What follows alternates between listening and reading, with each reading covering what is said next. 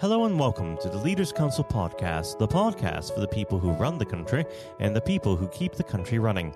You join us in yet another sunny day here in the capital. I'm Matthew O'Neill, and today, as always, we ensure that we have a variety of distinct perspectives on leadership. First, we're joined by Daniel O'Toole, Chief Executive of Retail Merchandising Services, who support leading retail brands with a range of services that increase sales and enhance the customer experience. Daniel, hello. Hi there. Thank you for coming on the program today. Now, normally we'd get straight into the subject of leadership, but considering the ongoing COVID outbreak, we should start there. As this has been quite a difficult time for many different industries, not so more so than retail. How are things going with you and your company? Yeah, well, it's certainly been quite an experience. That's for sure. Obviously, it's been something that has affected so many people. I don't think many people have been unaffected by COVID-19, least of all retail. We work with many of the major retailers throughout the UK and the Republic of Ireland. And obviously, given the challenges at the start of the outbreak, we saw a huge surge in demand for support across all the retailers, in particular those in grocery. Many of the other strands of retail actually needed to close doors for a period of time. And so in those early days, we certainly felt like we climbed an Everest before an inevitable drop-off and stabilization, I suppose, across the industry when lockdown hit the UK. But we support many of the big grocers through their seasonal demands, and the most difficult time of the year to support is obviously the festive period and Christmas, their golden quarter typically. Through the tail end of March, we saw peaks not dissimilar to that. So it was quite an experience, to say the least, with only a few weeks later then dropping off to very minimal numbers, and so it was very difficult to balance the books. Well, let's talk a bit about what you do for your customers, if you don't mind. Of course. So we support all the major retailers with any major change that needs to take place. So whether that's a physical change to the store, the dynamics of how a typical shopper will navigate that store and collect their shopping.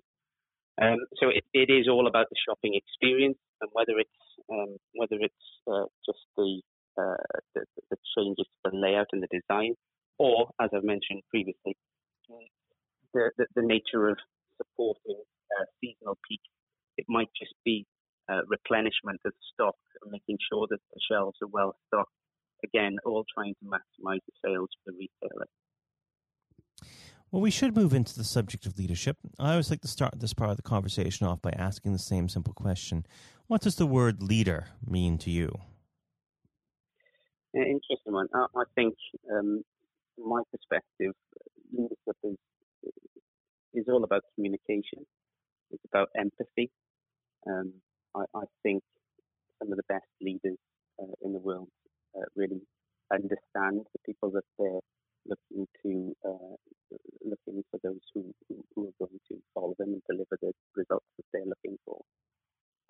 So for me, leadership is about understanding the team very, very well, the dynamics that makes those individuals within that team operate at the optimum levels. And how would you describe your personal leadership style? Yeah, well, I think I am quite an authentic leader. I am quite a young individual in a fairly significant role, given the circumstances, the background to RMS. My father, who was a retailer through and through, having worked in retail for over 20 years, had the opportunity to exit his role as a senior director around 15 years ago and set up and founded RMS. Sadly, around 5 years ago, he passed away from a rare lung cancer, and he was a leader through and through, a different kind of leader to me, nevertheless. But he drove the business to where it stood then. I've taken it on from being around an £8 million business at the time to about a 16 million business now, with over 600 employees. And it's a difficult one to balance. I graduated in chemistry, so it's really not my area to begin with. So I needed to learn the ropes in retail.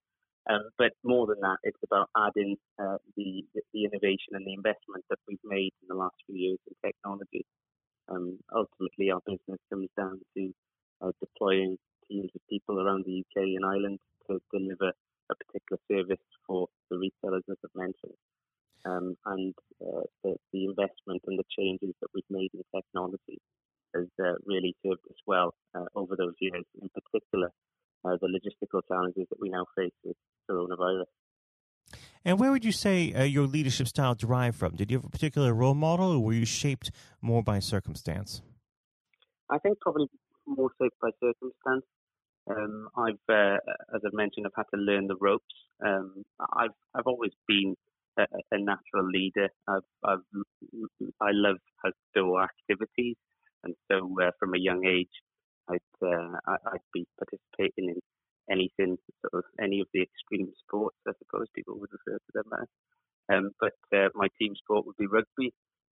Sport was a big driving factor in how that sculpted me to be the person I am. But with the outdoor sports, I then got involved in a number of different activity groups and started to lead groups and teams of individuals around different kinds of outdoor sports, whether leading them in climbing or kayaking, or whether going out surfing or whatever it was. It was something that had an element of fun to it, and yeah, I think again it comes back to that element of empathy and understanding who you've got around you and making sure that they feel comfortable to make sure that they're in the best possible place to drive the results that you're looking for.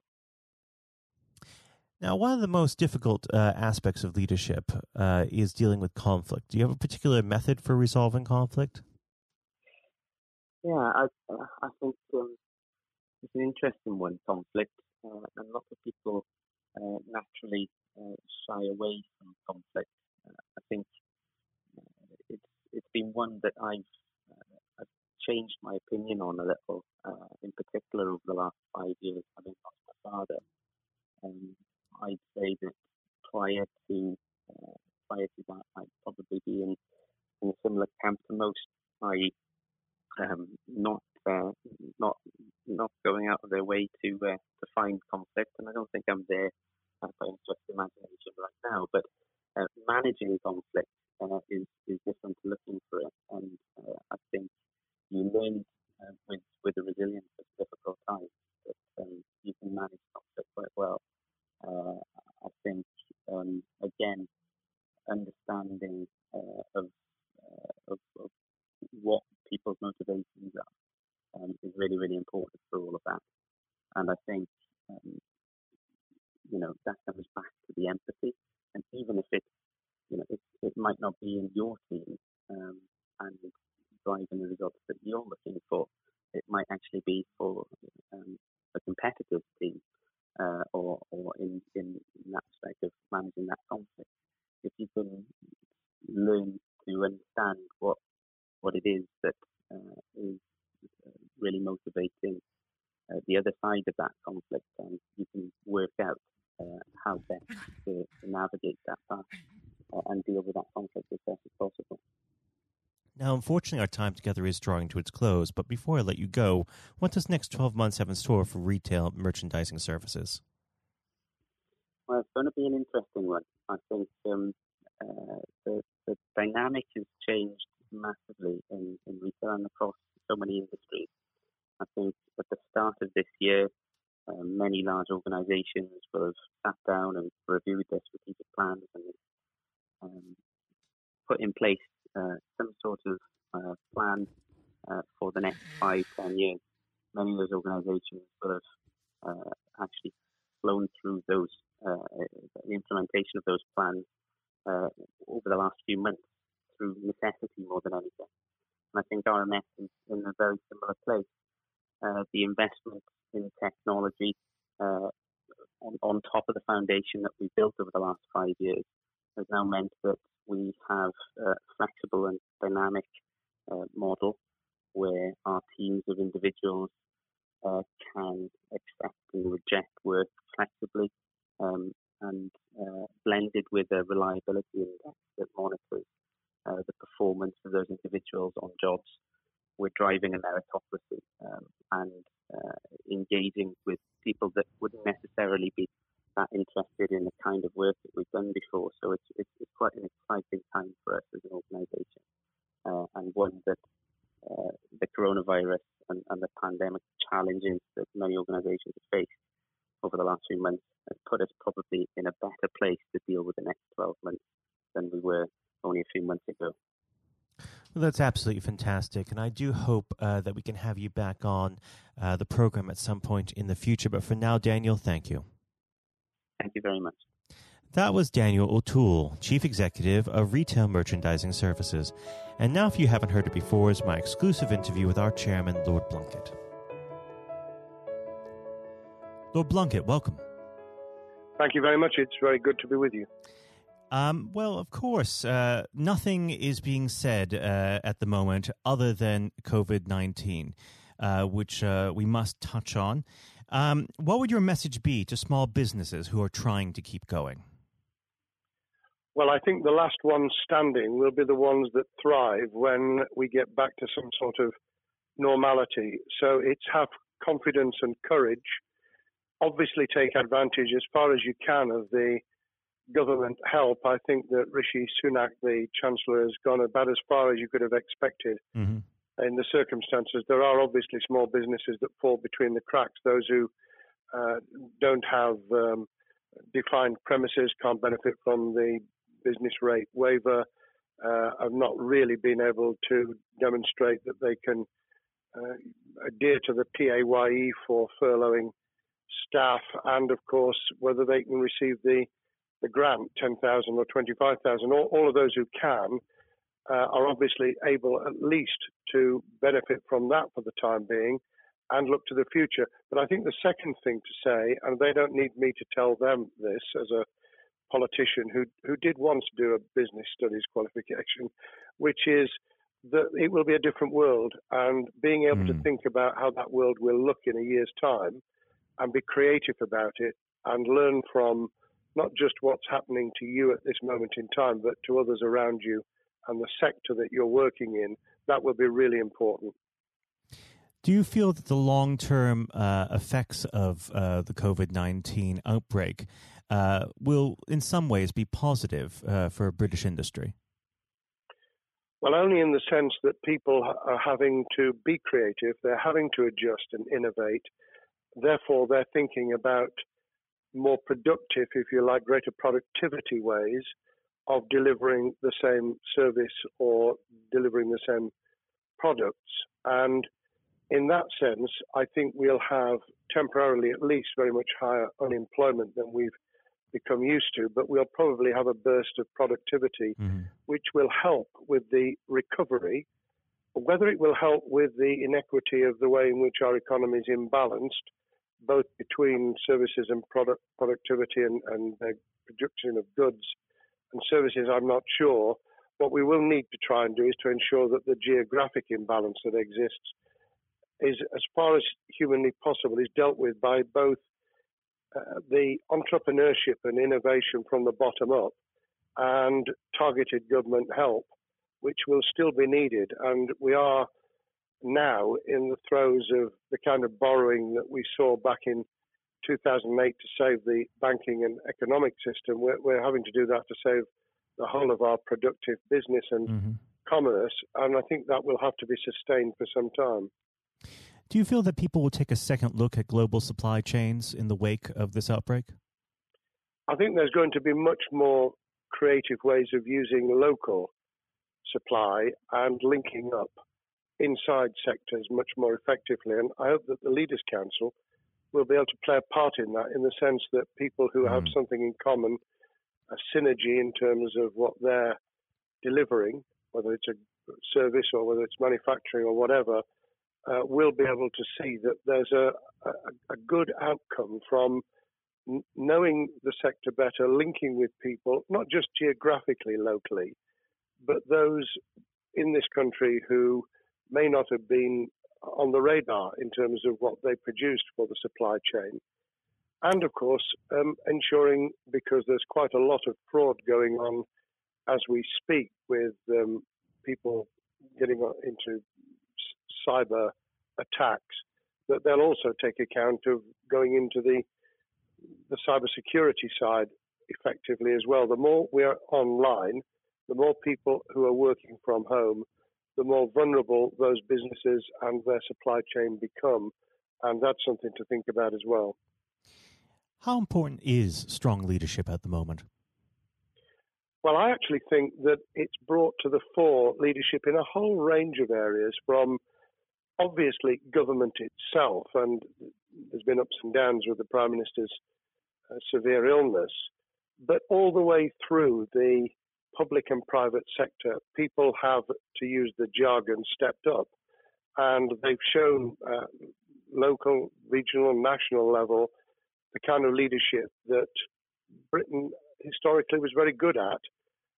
Regrettably, we've not seen the same on the international scene for all kinds of reasons, but maybe we will in future. So I think out of this will come experience of people who have seen an opportunity to do good, as well as seen an opportunity to provide a good service or goods, including, for instance, shortages for the health and social care system, the food chain and the like, but also I think in terms of seeing the synergy between the private and the voluntary sector and using people's commitment to each other in a very positive way. I'm not sentimental about this. Things will revert. But actually, I think there's a kind of moment of moral judgment of people feeling that they've got a role to play outside the immediate survival that they're engaged in. And if we can hang on to a little bit of that social responsibility, that will be a very positive outcome. Absolutely. Now, what's your broad view of how the government is responding to this? Are you broadly supportive of their measures?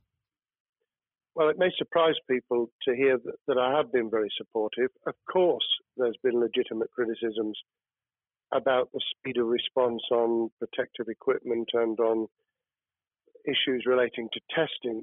But my own view is very similar to the challenge that was made to the Prime Minister of Italy when people said, why didn't you close Italy down faster? And he said, a fortnight before we did it, I would have been considered to be a madman and nobody would have agreed to do it if I'd tried to move too quickly. And I think that's something that we need to reflect on here in the UK. We may have seen the signals elsewhere across the world and taken them more seriously at the time.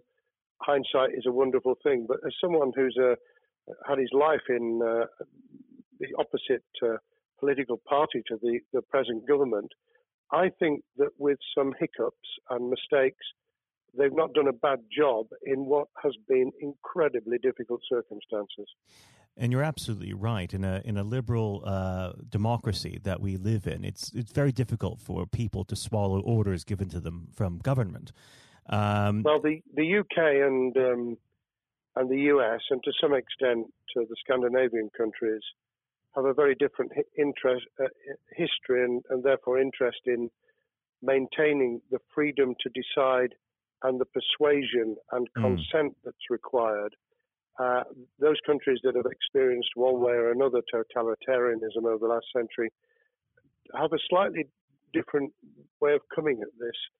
I don't want to exaggerate it, but I think that that's why getting the balance right of getting people to go along with what you want them to do in their interests as well as the nation as a whole is a sensible, proportional balance. And I think we now need to adjust to the coming out of the crisis gradually, readjusting to recovery in the same way. Now, something you've mentioned recently on this balance is the police overreach in the enforcement of the COVID-19 structures that have been put in place. What have they done right, and where have they gone too far? Well, I think that they were interpreting what was not necessarily as clear advice as it might have been for all kinds of reasons, because people were feeling their way. I think what's come out of it has been a demonstration by local police services in some parts of the country that they could get people to do what was needed without the heavy hand of drones overhead or people being told that they shouldn't be walking in the street, because this was all about self-isolation, not incarceration. It was about getting people not to pass the infection on to each other and therefore to provide distance rather than to make our lives a misery. Those police services that adopted that policing by consent and chivying people along did really well. Those who went over the top, I think, soon got a very substantial pushback. And one of the strengths of our democracy is that you could have that debate. People could say, I'm terribly sorry, we think the police force in our area has gone over the top. And that in itself is a constraint and a readjustment. That's another strength of living in a country where you can have opinions and express them without actually being thought to be a fool. Now, of course, the government has faced criticism that they were slow to react, and Boris Johnson wasn't present at the early COVID-19 COBRA meetings. Now, Number 10 has claimed that this is normal practice. The health secretary often chairs COBRA meetings related to health. Does this tally with your experience as a Secretary of State, or would you have expected the PM to be more hands-on during the initial stages? I think different prime ministers do have a very different style. And Boris's style, which I think will now be considerably adjusted, was very swashbuckling. In some senses, delegating is a good thing, as every leader of every business or public service knows. Those who try to pull too much into themselves end up with a massive bottleneck, great failure of trust, and the inability of people to show what they're worth and to demonstrate their capability. So I'd be very wary of jumping in and saying he was wrong to delegate the essential COBRA meetings. What I was surprised about was that he didn't chair the first couple, because my experience with Tony Blair for the 8 years I was in Cabinet was that Tony was a great delegator, but he would get a grip to begin with, watch what the difficulties were, and then give people direction and confidence to be able to get on with it. So looking back, I think Boris himself probably thinks, God, I wish I'd spotted the signals from elsewhere in the world more rapidly, and I'd just been there. However, this also raises another issue. All of us in positions of leadership need good teams around us. I think after this is over, he will be assessing those who really did step up and those who demonstrated their inadequacy. I think we'll probably end up in a year's time with a much stronger cabinet than we have today. Well, absolutely. And of course, we've seen a significant drop in the visibility of certain special advisors like Dominic Cummings during this entire period. So it'd be interesting to see how that pans out. It's certainly readjusted the role of those behind the scenes with those who should be taking the decisions, having received advice. Obviously, there's been a complete transformation in the profile of experts, if I might use that term, who'd previously been denigrated. Scientists, medics, people with behavioral science understanding. My only criticism was, were we getting wide enough advice? Were we narrowing it too much to a couple of key centres in London? But that's because I've always been adverse to everything being London-centric. I think there's great expertise, wisdom, experience out in the sticks, and we should use it. Rightly so. Now, was pandemic planning part of your time as a minister, particularly perhaps when you were Home Secretary? Well, it was, but it was on the back of risk arising out of counter-terrorism measures. Right. I was the Home Secretary for 3 months when the attack took place in September 2001 on the World Trade Center and beyond. We did an enormous amount of scenario planning, both desktop and real. On the back of that, it was very heavily orientated to future developing terrorism risk. I certainly got involved with talking about pandemics. I remember being at a seminar in Edinburgh where the university there had done a lot of work itself on the issue of pandemics. And of course, we saw SARS and other things emerging. I think people have criticised the government for not picking up the report from 2015, 5 years ago. I think that what happens is human nature kicks in. You deal with what you're immediately faced with. You can sponsor reports, and this is true of business planning, of course, as well, and scenario planning for what business continuity will look like, recovery plans for business, what will happen if there's a cyber attack, what happens if there's an energy shutdown. These kind of things you can look at, but you're immediately turning your eyes to what's in front of you.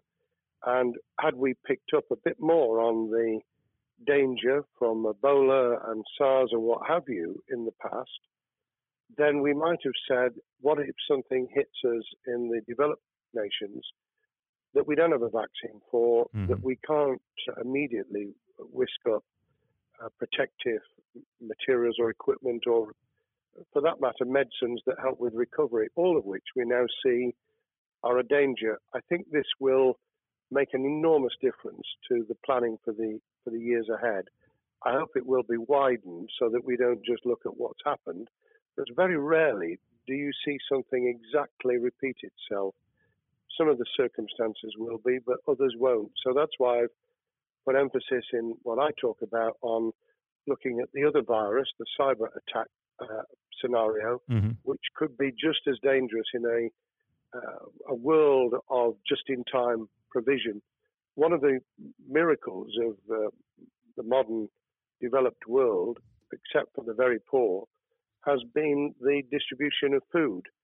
A lot of it on computerized, technologically advanced systems. If that were to come down, we'd be in real trouble. So I think we need to think those sort of scenarios as well.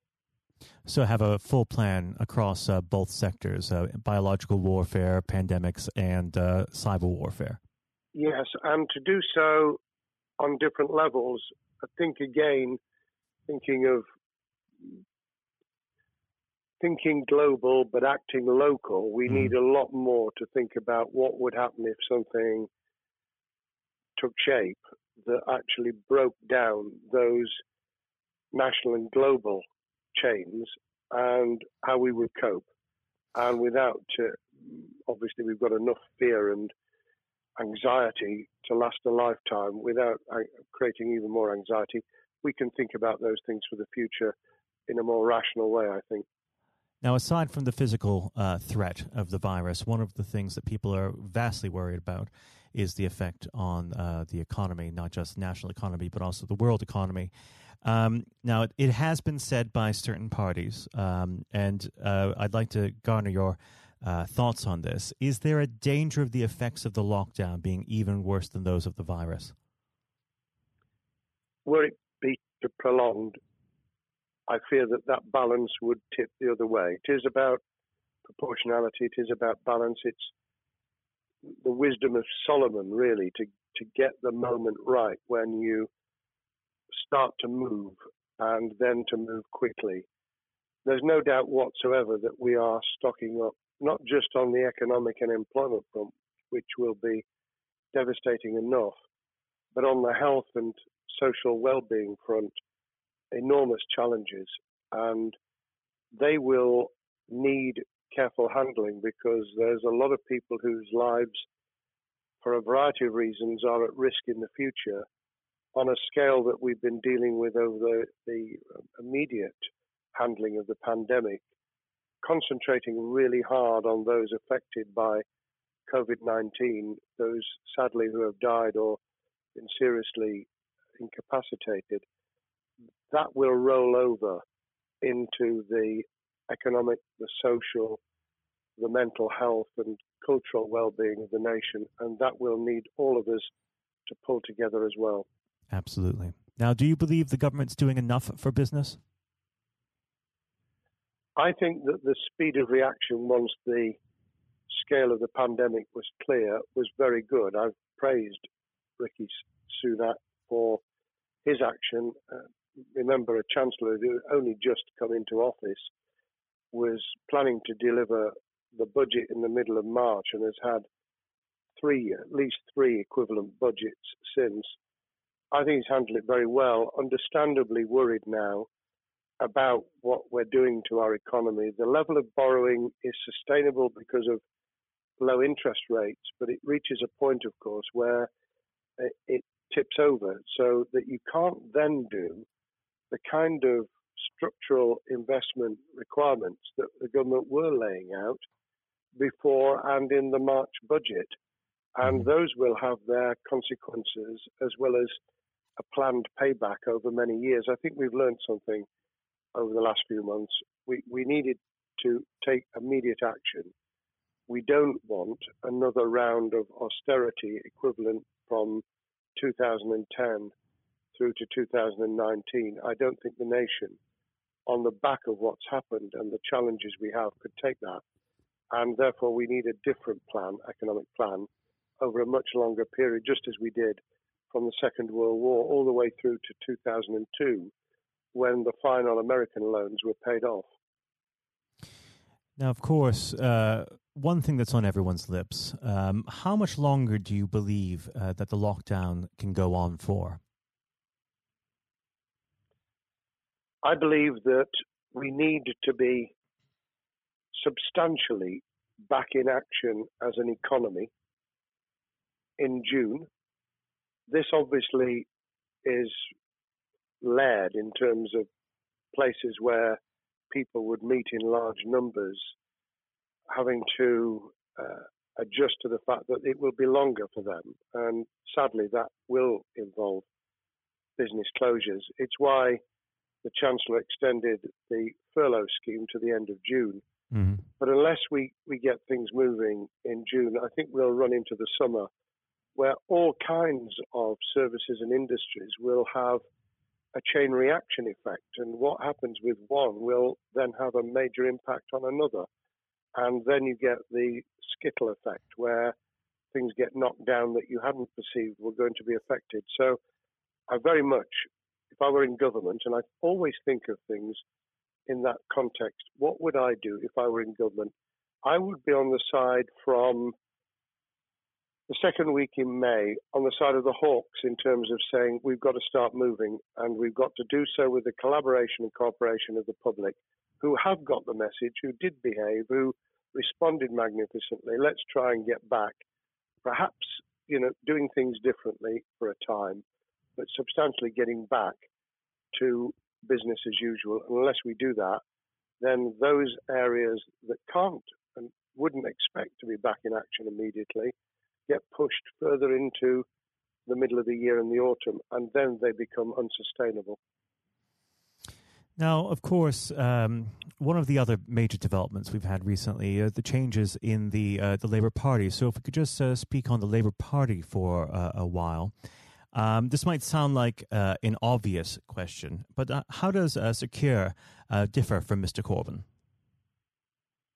Well, I'm biased because I believe the Labour Party has come out of 4.5 years of a black hole of a nightmare, where it neither represented a credible opposition nor an electable government, and the combination was to let those who supported the Labour Party and needed some of its policies let them down very badly. Sir Keir Starmer both is a highly intelligent, professional lawyer who, as Director of Public Prosecutions, led the service well, had to take difficult decisions at a time of austerity, understands the world beyond Labour members, but has been able to do business with those who originally supported Jeremy Corbyn and was able to command support from them. His creation of a balanced shadow ministerial team has been very encouraging. I supported Lisa Nandy, who he's made Shadow Foreign Secretary, because I thought she understood the north of England and the disaffected former Labour voters. But I believe that Sir Keir has taken on board those who have something really sensible to offer, and I believe he will be both a great leader of the opposition. More importantly, he will then present himself as a credible alternative Prime Minister, and all governments need an alternative government at their shoulder.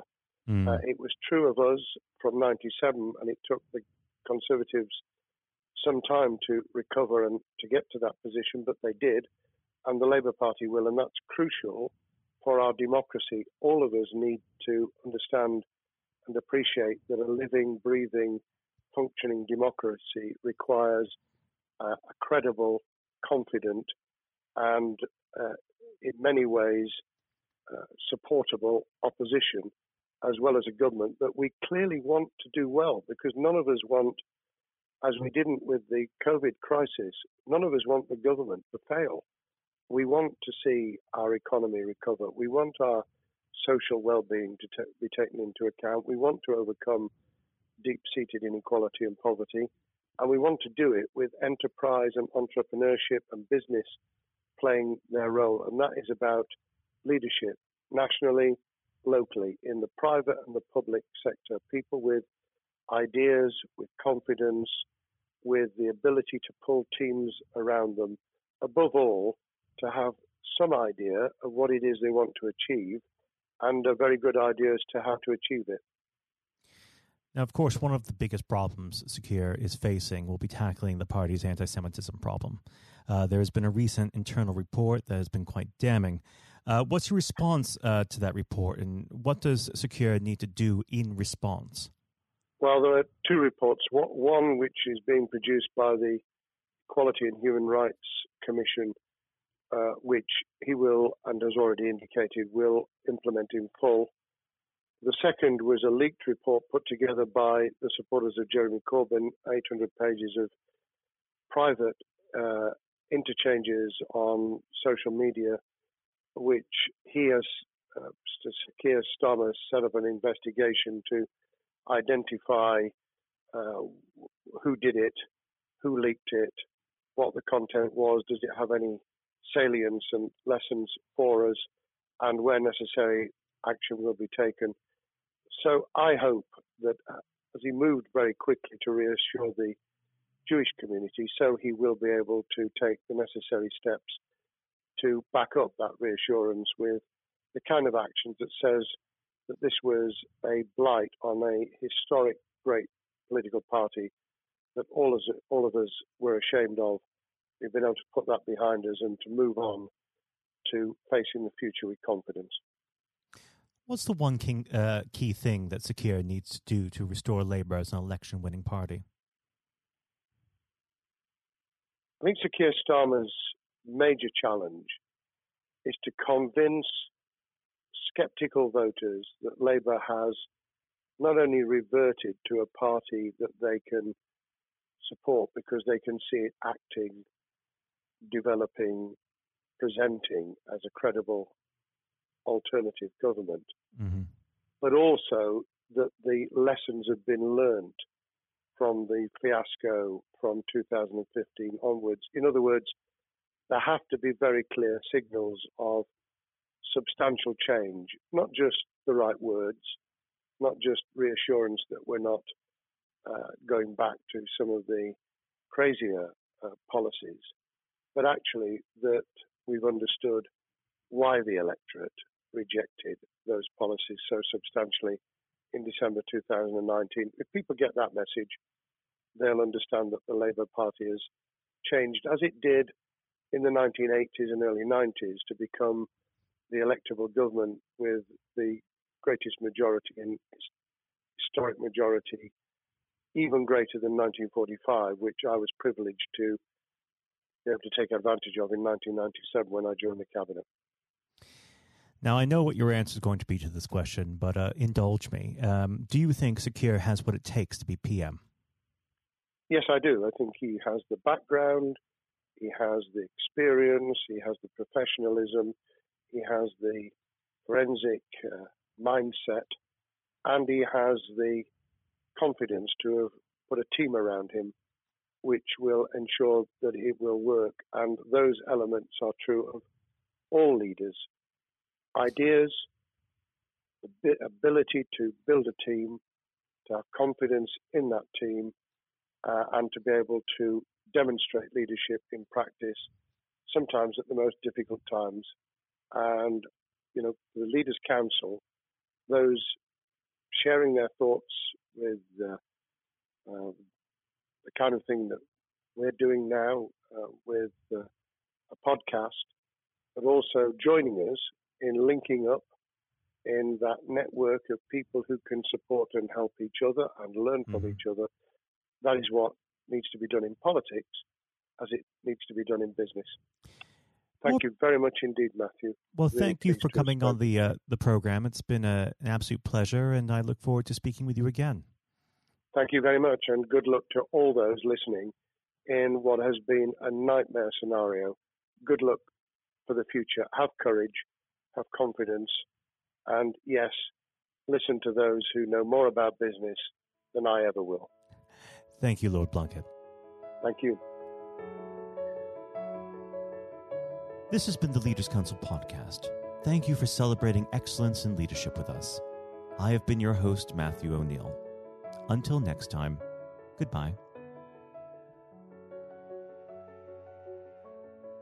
Thank you for listening to our podcast. The views expressed within the podcast do not reflect the views of the Leaders' Council of Great Britain and Northern Ireland, its parent company or subsidiaries, members of staff, other guests, or any other person therein associated.